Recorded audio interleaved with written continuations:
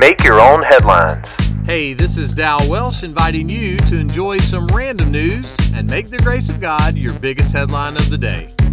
Today's podcast is sponsored by the Crick Fountain Pen Company and the letter V. So what is the Crick Fountain Pen Company? Well, on January 15th, 1964, an episode of the Beverly Hillbillies TV show aired. The episode was called The Girl from Home. It seems that Jethro had written some letters back home to a young lady named Essie Bell Crick. Her father, Leif Crick, showed up in Beverly Hills one day. He told Jethro that since he wrote all those letters to Essie Bell, he should marry her.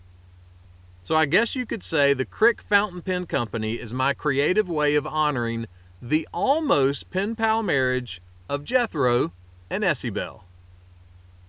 Did you hear about the super cool pen that can write underwater? It can write other words too. King Solomon was giving his kids some advice and said this: "Do not let kindness and truth leave you. Write them on the tablet of your heart." Someone said that to write something on your heart means you are making that truth clearly seen and greatly felt. Jesus declared that he was the only authentic way to make things right between people and God. And the greatest kindness that has ever been performed is God sending Jesus to make that authentic way a reality. So what's one of the best things you can do today? Be a pen pal to your own heart. Write your heart some notes about the kindness and the truth of Jesus.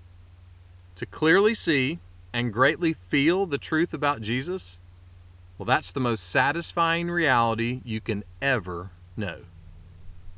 Even underwater. Make that one of your headlines today. Make Your Own Headlines is a little smidge of encouragement from Holland Avenue Baptist Church. Tune in Monday to Friday wherever you listen to podcasts.